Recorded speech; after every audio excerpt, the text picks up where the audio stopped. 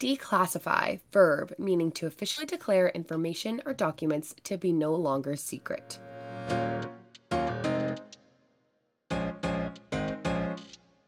In the art world, there's always more than what meets the eye. I'm Parker, And I'm Georgia. and this is Declassified. We're your hosts, here to uncover stories, truths, and other clues to solve the mystery of success in this complex industry. Access lies at the heart of our mission. We amplify as many voices as we can. Featuring artists, collectors, curators, advisors, historians, and entrepreneurs, listening as they tell us what it's like to walk in their shoes.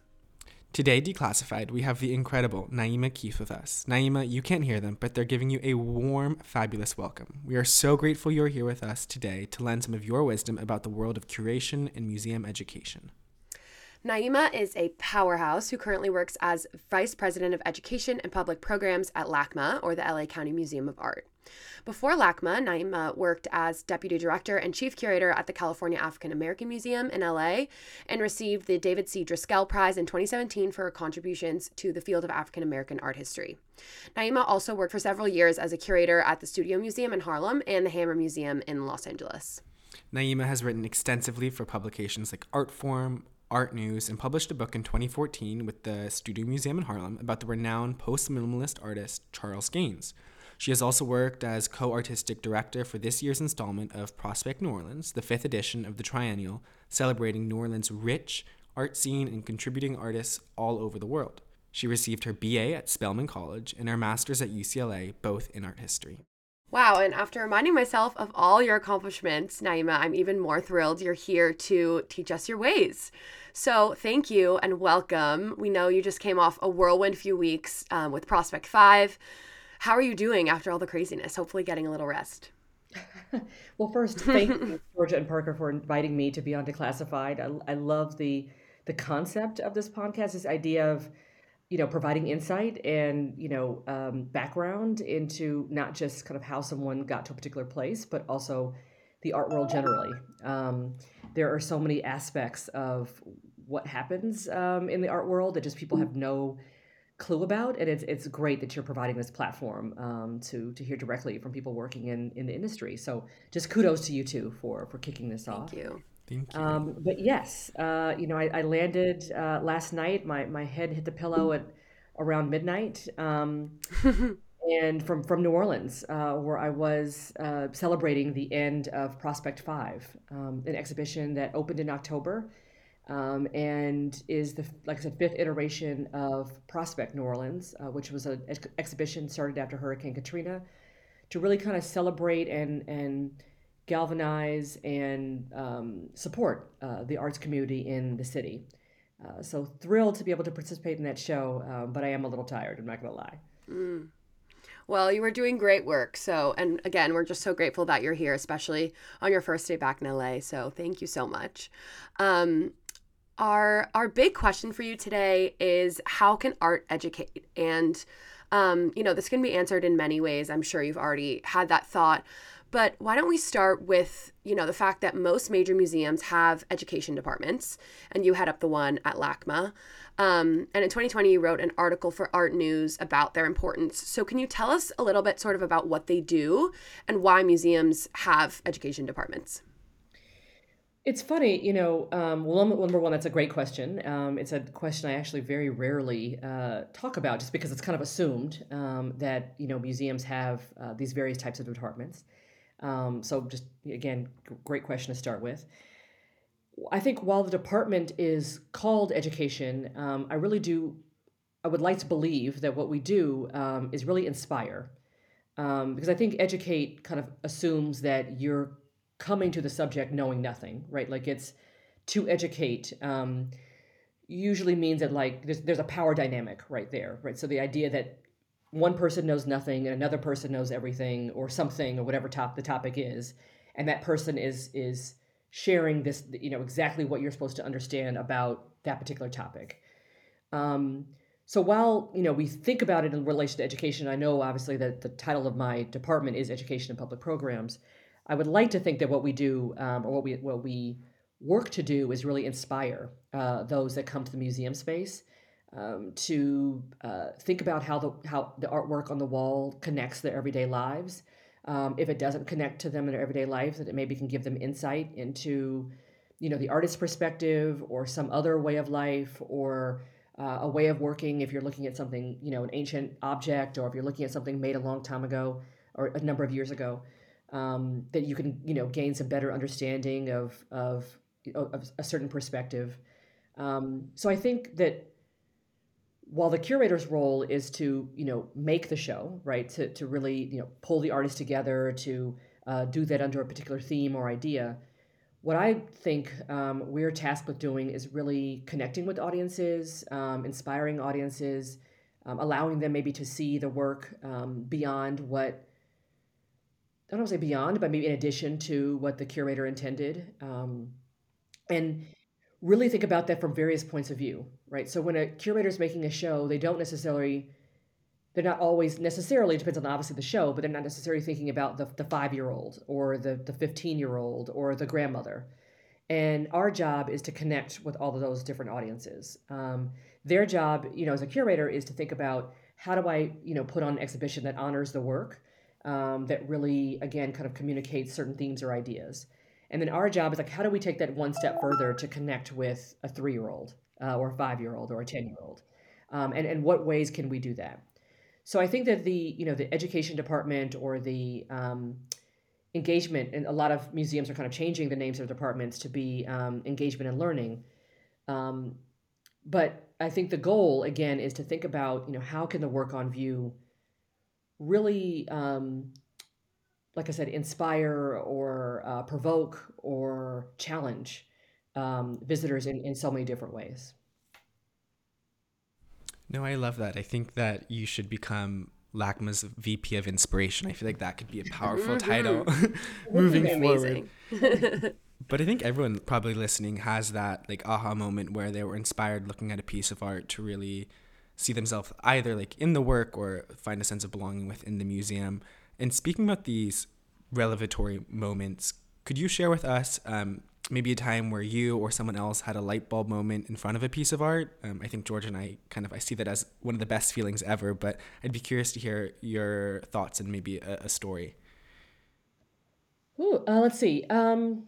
It's so I'll say it from a perspective of me as you know, as a curator, as now in education, but I also speak to it as a sense of from a mother's perspective, Mm-hmm. because I do have 2 young kids who I drag to museums because they see it as this is mommy's. Um, but for me, for example, I just came from New Orleans. I was working on Prospect Five. One of the major projects we unveiled this weekend was by Simone Lee, a New York-based artist who will be representing the U.S. at the Venice Biennale in May. But for Prospect, she produced a sculpture called Sentinel Mami Wata, and it now stands at the base of where the Robert E. Lee Monument used to be. So the Robert E. Lee Monument was in Lee Circle, in essentially the middle of New Orleans, and the sculpture or the monument was taken down in 2017, amongst many other, or several, I don't say many, but several other monuments that same year, and nothing has gone up since 2017. And Simone came to us with the idea to do a sculpture in this space, and we were both like, blown away and excited, but also overwhelmed and intimidated, right? Because, obviously, monuments and those spaces are highly contested and people feel very passionate about them.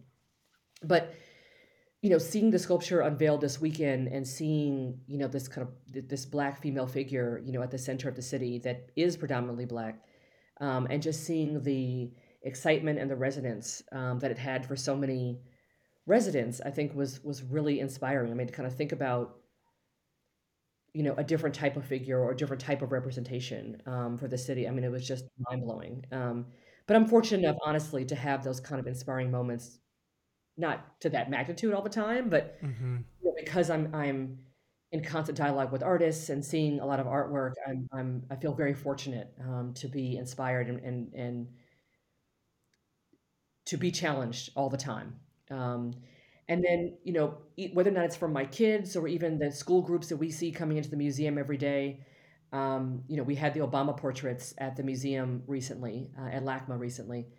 And to see, the kids just staring, at the portraits of Barack and Michelle, it never got old, right? Because they either saw themselves in that work, or they were just blown away by the color, the vibrancy, um, the way in which they connect to it. I mean, they would literally be so excited to kind of point out different flowers or different colors, or I have a dress that looks like that, or Mm. so I don't know. Watching those kinds of moments of inspiration, and kids saying like, "I could make a drawing like that too," and we say exactly. Like we never Mm-hmm. in education, we never say, "Oh no, you can't." Like we always say, "Yes, you can." We always try and push them towards um, not just seeing themselves, but also being inspired, like I said, to make to make something of their own.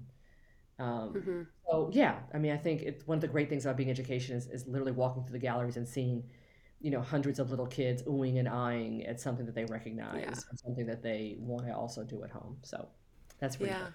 That's phenomenal. I mean, I think George and I are both smiling for everyone listening. Just I think hearing that description about walking through on a day-to-day basis throughout your job and just seeing the difference in that inspiration effect you have on young people's lives. Mm-hmm. Yeah, and it's I have also experienced I like lead tours at the museums at Stanford and have also led some tours with really young kids with work, that's abstract and not necessarily the easiest to connect to as a really young person, but sometimes when I don't know, either seeing something of yourself in a piece of work on a wall, I think that's like something that I'm most passionate about working in this space because I think it can really be transformative, but also just like the sense of joy that art can bring, even to people who don't really understand exactly the content of the work, is just so lovely. And I'm jealous that you get to see that every day. That's just so amazing. Thank you. No, it's um, not lost on me. yeah. Well, so our next question is what about art makes it such a good educational tool or inspirational tool? And I think you've sort of touched on that by what you just said, but I think it's interesting to sort of talk through some of the reasons why art can be so helpful to starting dialogue and forging connection between people, especially different people who come from different backgrounds or experiences. Well, one of the reasons why I love art and I connected with it was because there's no right answer, right? So I think um, we can certainly share, the artist's intention. We can certainly share the way in which the artist produced the work. We can certainly give maybe background on, um, a bit of the context, in which that work was made in terms of time period or those kinds of things. But ultimately, it's such a great teaching tool because there's no right answer, right? Because there's that you can really kind of approach so many different works of art in so many different ways. So you could say, okay, this was made during World War II and this is what was going on historically, and so the work reflects these types of colors or includes these types of things because it was in this time period. But also the artist was rejecting X, Y, and Z. So you can come up from a historical perspective. You can really kind of think about it as again some insight into maybe how people were feeling at a particular time.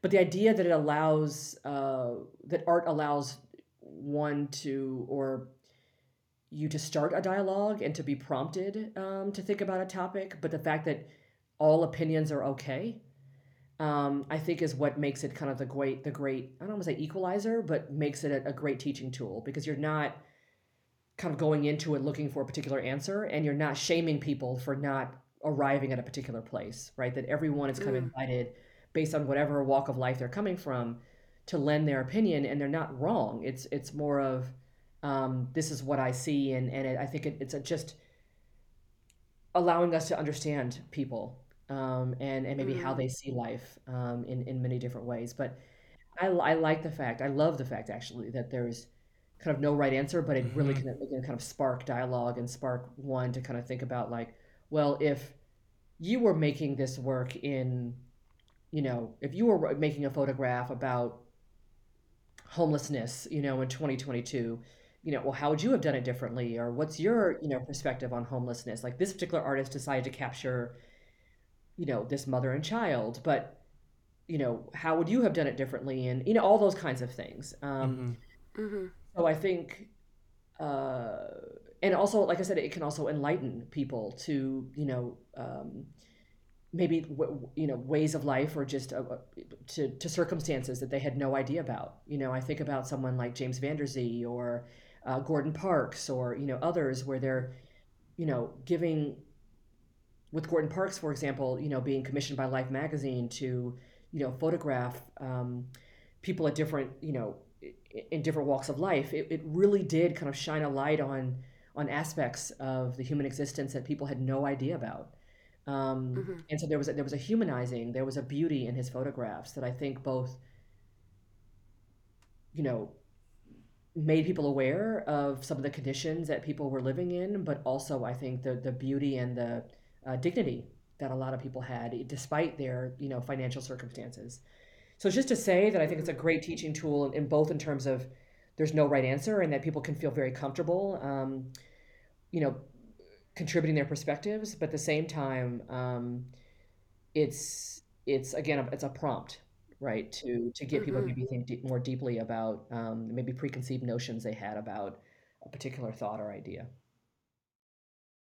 No, I love that. I think you use the word equalizer, and uh, just I think welcoming everybody into a space with no right answer is important, especially when art can sometimes feel super inaccessible to a lot of people, including George and I, who are in our fourth year of studying art history. It can sometimes just be like, what am I looking at? What am I reading? What am I learning? But thinking about kind of the strategies you use to facilitate this kind of education through art, as both a curator and a museum education and inspiration leader, how do these two kind of approaches differ between the two roles that you have played throughout your career? So in terms of the two different, in terms of like from curator to educator, like how do those Yeah, roles differ? how do those roles differ when you're thinking about facilitating education through art? Uh, well, I think just piggybacking off of what I said a little bit earlier, just about as a curator, even thinking about Prospect, for example, I am thinking about how to best, as a like I said, in my role as a curator, I'm thinking about how to best kind of honor the artwork that the artist made, both in terms of presentation, both in terms of placing in dialogue with other with other artists or other works. I'm thinking about um, lighting and wall color, all those types of aspects, when I'm curating an exhibition, and then wall label in the book and all that. And it's not that I'm not thinking about audience, but it's just a different, you know, um, I'm thinking about audience in terms of, are they able to make connections with the other works on view in that room? Are they able, does this, work exemplify or really stretch, or really challenge people in terms of the theme that I'm trying to present? So it really is around the show itself, where in education, I'm thinking about, again, how do audiences engage with this work? How can we, if the show is about, and not to present, like homelessness, in education, we're thinking, okay, how do we have, how do we bring in thought leaders, in this area to really talk about the crisis here in Los Angeles? How do we think about, the history of homelessness as it relates to urban centers? Like you're thinking about it beyond the scope of the exhibition. So that those points may not be touched in the exhibition, but we are excited to explore them in education, like really kind of stretch beyond maybe the parameters of the show. Um, so it's not only thinking about audiences from several different viewpoints, but also how do we both, take the themes and maybe connect with people in their everyday life. Um, to help them, understand maybe the show in a different way, where a curator's maybe not thinking about that necessarily. Mm-hmm. Yeah. Well, I think especially for you, since you have experience with curation and education, it's probably very helpful to be able to see that from a perspective of, honoring the artist and giving the piece the right kind of recognition or appreciation that it deserves, and then also being able to connect with audiences, because it sort of needs to happen simultaneously. And I assume that you probably, when you're working through working on education, you have to speak, with the curator about how are they hoping that this work is perceived, and what is the artist hoping to get out of, showing his or her work at a museum. And so I think that's all just like really enlightening. And talking about sort of your shift from curation to programs, I guess you sort of do both now. As we've seen, you are working on Prospect 5 and at LACMA. But what sort of inspired you to take on this more educational role at LACMA? And then what did your path sort of look like before that? So in terms of my move to education, it wasn't necessarily planned all along. I didn't kind of go into my career necessarily knowing that I wanted to go into education. But I have always had a deep respect for educators. Even when I was a much younger curator and just kind of starting out, I was always amazed and greatly benefited from as a kid going to museums myself. Whether or not it was workshops or participating in art classes or those kinds of things. I've always had a kind of a very deep appreciation and respect for education departments. And so, but when I was curating shows, I would always love to work alongside the education department when it came to my own shows, to think about, the types of programs that were, organized, or the speakers that were brought in, really as just to be thought partners with the department and kind of offer any insight that I may have in organizing the exhibition in terms of what, could be available for public programs. And then, when I went to the California African American Museum in my role as deputy director, I oversaw both the curatorial department and the education department. So it was, I was kind of, really thinking about audience and engagement and accessibility and, all of these different things alongside the shows we were putting on view. And I think it was, from my commitment to accessibility and really trying to think about the models that museums use to engage visitors, and what things are a little more outdated and what things, can attract a more diverse audience. I think that really sparked Michael Govan, the director of LACMA, to come talk to me about coming over to LACMA and really thinking about this on a much larger scale. And what would it mean to, come over to education full time? And that was so attractive to me because, LACMA is my hometown museum, right? I'm from LA, born and raised. And, the education department pre-pandemic, we served over 650,000 visitors a year, families a year. Wow. And think about that kind of reach. I mean, think about that kind of impact is mind blowing. And so the idea that, I could play a very small role in, because I have an amazing team, and play a small role in guiding, how that many visitors could connect to works on view. It was just an opportunity that I couldn't pass up. But also I think it was a moment where, Michael and I were just talking about how do you kind of provide a bridge, between education and education. Not that they're necessarily in opposition to one another, but they're oftentimes, or in some cases, they're silos, where the education, the curatorial department is like, okay, I organize a show, thank you, good night, and the education's like, okay, I'm over here and I'm doing this other side. And how can there just be more communication and more dialogue? And so I think me being a curator myself and having conversations with curators about the programs and how to support their show, I think they understand that I know exactly what it is, or where they are in the process, what they're doing, all that kind of stuff. So I have a deep respect, obviously, for curators as well. So I think it's kind of like being that bridge figure has been really attractive. But yeah, no, I think that while it wasn't necessarily something I started out knowing I wanted to do, I think I've always had a very like I said, deep commitment to accessibility and really rethinking who feels comfortable in museum spaces and why don't they feel comfortable, and how could we metaphorically kind of open the door wider, so that people who didn't grow up going to museums feel comfortable as adults coming in, and kids also feel equal. Your one chance is not just a school field trip, but that you kind of come over and over again because you see yourself in that space. So that's really what I've kind of devoted my career to, and I think education department is a perfect place to do that. No, it seems definitely like an exciting way, I think, to grow in, as you're now in this position as a middle person, bring different teams together and inviting new people into the museum, especially with such a reach that LACMA has. I'm sure it's beyond exciting to do what you do every single day. And speaking about your day-to-day activities, I'd be curious to know a little bit more about what your job really looks like on an average day. We could take for today, for example, or maybe sometime last week or next week. But we're curious to know, who do you work with? Who works under you? I know you're very humble and you give praise to your team. We'd be curious to know who's on your team and how kind of the museum functions around you and you within the museum. Sure, great question. So, no one day looks exactly alike, which is the good thing.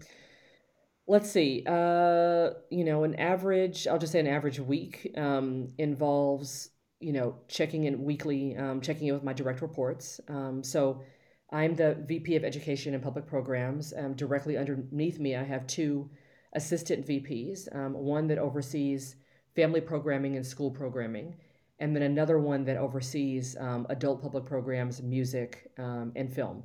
So we kind of see it as like two different branches, even though we're all one big team. We kind of see it as like two different branches. So it's kind of like there's me, and then there's kind of two people that report directly to me that oversee the two different branches of the department. And in that time, we're discussing what are some of the bigger things that are happening in the department, what are things that are coming down the pike. For us, this last year, the last 2 years, around the transition to virtual has been a big leap for our department. We did not have a significant virtual presence before the pandemic, and so it completely kind of upended how we worked. We really did, do much more hands-on work with students, teachers, and families, and so now we had to completely go digital. So how we worked, the amount we worked, I mean, we did not slow down during the pandemic. And now we're having conversations around what does it mean to be a hybrid department? Do we still, sure, privilege in-person, engagement, but how do we also maintain a presence online, and kind of what does that look like? And budgetarily, like, how do we make that happen? We're also talking about the morale of the team and how do we best support our team during these difficult times. I mean, we're in another surge, right now, and none of us thought we would be in this 2 years later. So people get tired and they're burned out, and so how do we support the team, and encourage them to take mental health breaks?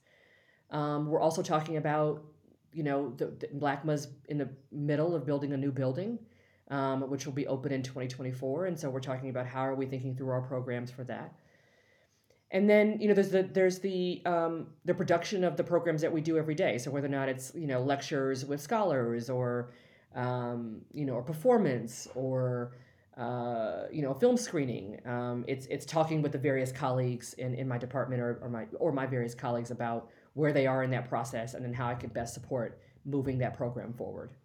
And then also talking to other departments about what they're working on. I'm also talking to trustees about the work that we're doing at the department, and then of course my boss, the director, keeping him up to date on what it is that we're doing, but also just priorities that we're setting for the future.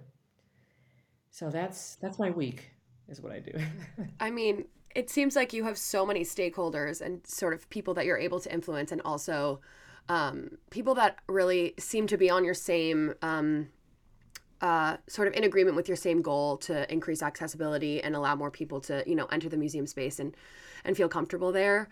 And you were talking about this a little bit earlier, but I am sort of wondering what kinds of opportunities you see for growth in our current museum or museum education system, what's working and what's not, and if you see any imminent solutions to, I guess, this hopefully changing or increasing access to museums. But just always, obviously, we can always all do better in that department. So I'm just wondering what kind of opportunities for growth you see with our current system.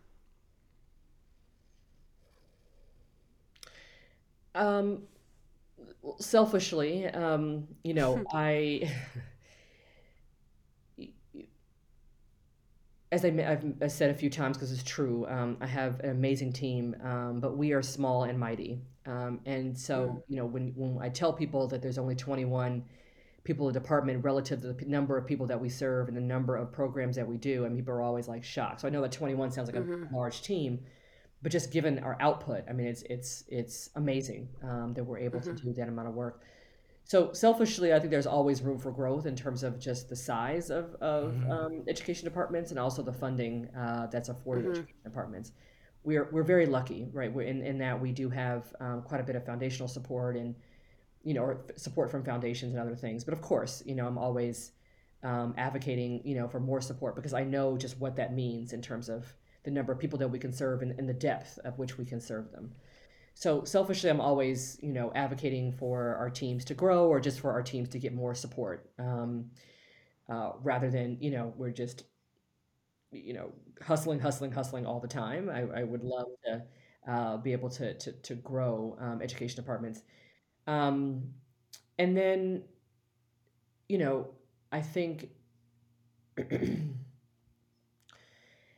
I do think that one of the things I'm prioritizing over the next several years is just really kind of having a deeper understanding of who our audience is now in this new normal. Like what, um, because now that we've opened ourselves, all of us have opened ourselves up to this virtual way of working. It's really changed the game in terms of our audiences are not just local or like international visitors. For a very short amount of time, really understanding like who is our audience now, like who are we, is it literally everyone and anyone, is it because now we're doing virtual public programs and we're doing in-person stuff and we're doing what does that and what does that audience want, how can we better serve them, but I think a lot of museums are starting to kind of really, they're going to have to take a step back at some point and really kind of take more stock of who our audiences are.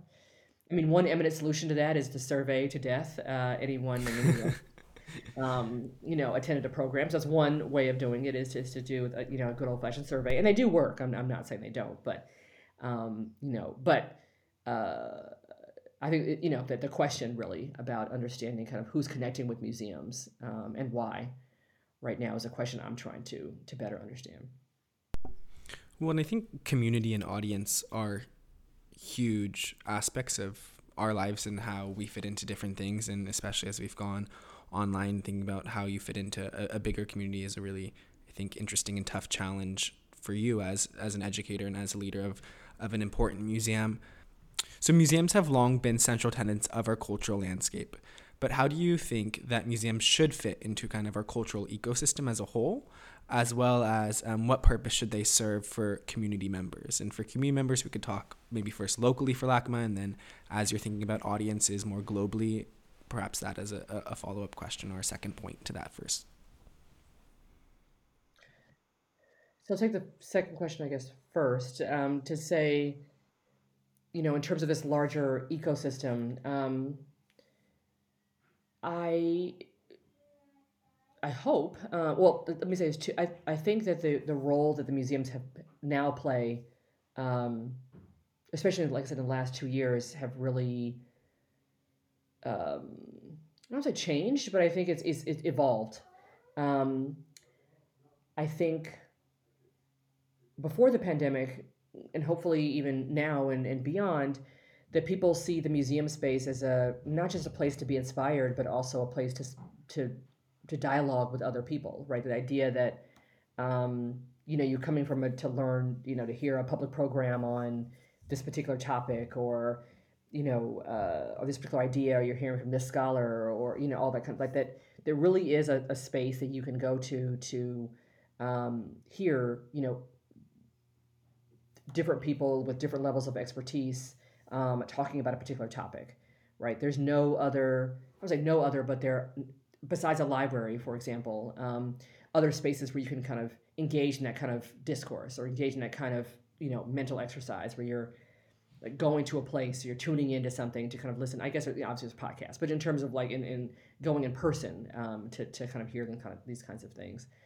Um, but also, I think that people come to museums as a space of refuge, right? To kind of escape maybe what's happening in the craziness around them, because they like either the quiet, or they like the opportunity just to kind of let their brain kind of wander, that they like, um, the opportunities to kind of meander and see all different types of things, especially a space like LACMA, where it is an encyclopedic museum, where one minute you're seeing a show about contemporary photography, another minute you're seeing a show about ancient Chinese fabrics or something. The idea that you can literally not leave your home city but go around the world, right? That you can so I think um, hopefully, I think for audience members, that it's like I said, a place of both refuge and a place of like solace, just as much as a place for inspiration. Mm-hmm. That's so wonderful. I think that really resonates with me. Both of those things. I think that's why Parker and I both love museums so much. Is because for us, it does feel like a place, to just calm down and be among like beautiful works of art and in the quiet, but also can be so social and so educational and such a great learning opportunity or just a dialogue creating opportunity. And so I think also just thinking, how museums serve their community, you are also serving your community in so many amazing ways. And so let me just say thank you for doing that first. And also, I just am wondering if you have any sort of goals for the next year of how you're going to continue to do the great work that you are doing. If you have anything specific that you're really gunning for, if you could share with us, or if you just have any sort of broader vision sort of for how education and public programs at LACMA and your other work is sort of just going to continue into 2022. I think I would say in terms of immediate goal, yeah, sure. There's always, more programs and, reaching more people and, you know, um, developing, cool, fun things to do at the museum and, all those things. That's all there. But in the immediate, I think trying to figure out how to best support my team. Um, these last, not that we're out of the pandemic at all, um, but these last, 2 years have been really, stressful for a lot of us. And I think especially as you mentioned the Art News article, and I was so proud that I could put that out in that moment because I was really, in a lack of a word, I'm screaming from the rooftops just how important education departments are in this moment. But at the same time, we are tired and we're stressed and we've been asked to fulfill so many different roles. Because you couldn't, when the museums were closed and you couldn't come see the work on view, the education departments are really being tasked with putting out content. Like, because obviously you're not, putting out, you can't put out virtual exhibitions. Well, I mean, you could, but that's not what we were doing. And so really just figuring out like, how to best support my team. What does, uh, you know, self-care and both inspiring them and encouraging them obviously to do their job. I'm not saying they should not do their jobs, but just say like, what does that balance look like? Like, letting them know that it's okay to, you should take some time off. These are certainly our goals, but I want to also stress that your health or their health and their well-being is just as important to me. Again, I'm a mother of two small kids. My son is 3 and my daughter is 6. So I'm truly aware of just how stressful these past 2 years have been. So I think just checking on my team, seeing that they're okay. Again, like I said, that's sure. Of course, I have the the bigger goals of fundraising and all these different things. But really, I'm at this moment right now. I'm thinking about the health and well-being of my team and how can I, despite us being apart now going into our second year, how do I still provide that connection and sustain that level of passion and interest despite us being apart. Naima, thank you so much for that beyond genuine and super earnest response. So we've briefly spoken about what's next for you, and I think you've really demonstrated and shown everyone listening today how incredible of a leader and boss you might be, that you are. So thinking about the future now, what advice do you have for young people who might be interested in having a job like yours someday, whether that be in education and engagement, inspiration, or curation? I'd be curious to know what you have to share with all of our listeners, including us today. What I often say, and I think is still, well, one is I would say now that, of course, now that I'm in education, and not, I don't want to say just a curator, I don't mean to sound like that, but um, I would say I would encourage people entering the workforce to really think beyond the more traditional departments I think that people typically go into in museums, right? It's normally curatorial. Most people, and I'm not saying all, but most people kind of automatically think about like, oh, I want to be a curatorial assistant, I want to get an internship, or I want to be a curatorial assistant somewhere, and then, kind of working your way up the ladder on the curatorial side. But I really encourage young people entering the field to really try and see or to work in as many different types of department or many different departments in a museum space as possible. So if you see an opening in registration, if you see an opening in conservation, if you see an opening in education, to really consider that and to really think about how there are so many different ways to interact with art and to be inspired by art. And it's not just the exhibition is just the byproduct that everybody sees. But all of those different departments have such influence over our ability to do our jobs. And so one is to to consider other areas of the department, other areas of the museum. But two, to also think about unconventional art spaces. I got my start at LAX Art, which is a smaller nonprofit here in LA. And even before that, when I was in college, I interned at the Spelman College Museum of Fine Art, and then, like I said, went on to work at LAX Art and kind of smaller spaces. And I, just as much as I love working at a big museum now, I also loved working at smaller spaces because you really do get to see, the process of making an exhibition from all different points of view. When there's only 5 people that work there, you are, your hands are in so many different conversations, and you're seeing so many different. So I know there's oftentimes an interest or an excitement for applying for the Whitney and MoMA and these kind of bigger jobs, but really also. Can you give me some more milk because it's old? Okay, I just got it this morning. I think we're gonna have to keep him in.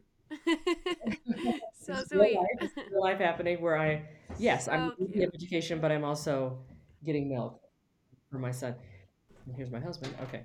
So yes, real life happening all around me. But no, Hmm. just to say that, not being afraid to, you know, consider other types of institutions, smaller Hmm. nonprofits, those kinds of things or Hmm. even galleries, to think about as a way into the art world that Hmm. all of those different foundations. I mean, there's so many different, avenues.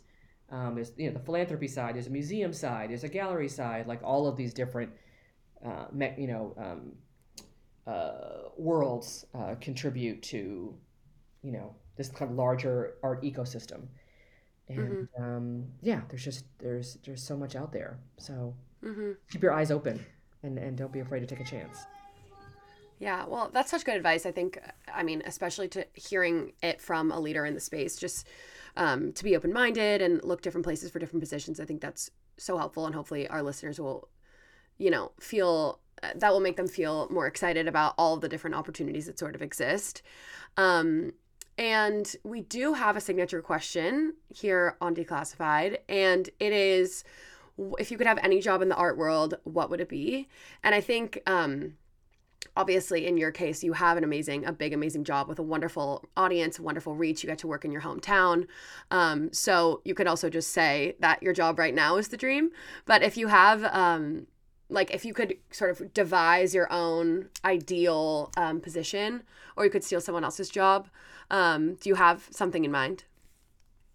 Honestly, I feel like I have an amazing job, and I'm not just, saying that because it'd be weird, I think, to. But no, I honestly, I'm so very lucky. I think for all the reasons you pointed out, right? Like I'm in my hometown. Like I said, grew up here. I grew up going to museums here. I grew up going to LACMA in particular. My great uncle was a security guard at LACMA, and so Wow. think about going from having an uncle who was a security guard to someone who's now running a major department at that same museum is there's like there's no greater, I think, story to that. So honestly, I would not change this job. Like I would not trade it in for anything in the world. So not to sound too corny or too cliche, but I'm great right where I am. No, not at all. That's so wonderful. That's fantastic. And I'm jealous. Such a good story. Such a good story. Well, and you said, you shared this earlier about LACMA. It's being able to really not leave your home city and travel around the world. And I feel like that really is a powerful thing, to be a part of a community who has that ability to inspire and so many different types of people and bring so many different points of view, from the 5-year-old to the grandmother, into one conversation in one space. I think it's pretty remarkable. Oh, no, I agree. We are just so grateful that you gave us an hour of your time today. And I'm sure I speak for both of us when I say I just feel so enlightened and energized by all that you've shared with us. And I'm just excited to take your pearls of wisdom and move into my life, and also just for our listeners to be able to have heard from you. So thank you so much again for being here, and just for being so generous with us and our listeners. Thank you. And Like speaking, I was just gonna say thank you for the invitation. No. You know, it was it's not, it's not often I get to really reflect about, on just I think there's really interesting questions around impact and thinking about, the priorities, and kind of allowing me to really talk honestly and candidly about, how the team is feeling, and my own thoughts about supporting them. And so, so it was a great interview. So thank you so much for leading it. I'm so glad. Of course, this is, it's exactly. This is our dream job right now. We're having so much fun. Truly, it's so amazing. Okay, so just speaking to you listeners, thank you so much for tuning in today. We'll be back in 1 week, as per usual, and we appreciate you listening to the 2 other episodes that come out today as it's launch day. So thank you so much for being here again. And if you're interested in finding Naima anywhere else outside of this podcast, please check out her website, naimajkeith.com. Please follow our Instagram at declassified.pod. Check out our website, declassified-pod.com, to gain access to a summary of the episode with potentially unfamiliar words explained, and links to the galleries, museums we talked about today. And finally, please subscribe to our podcast on your preferred streaming platform so you can get notifications when new episodes air. Thank you all so much, and see you next time.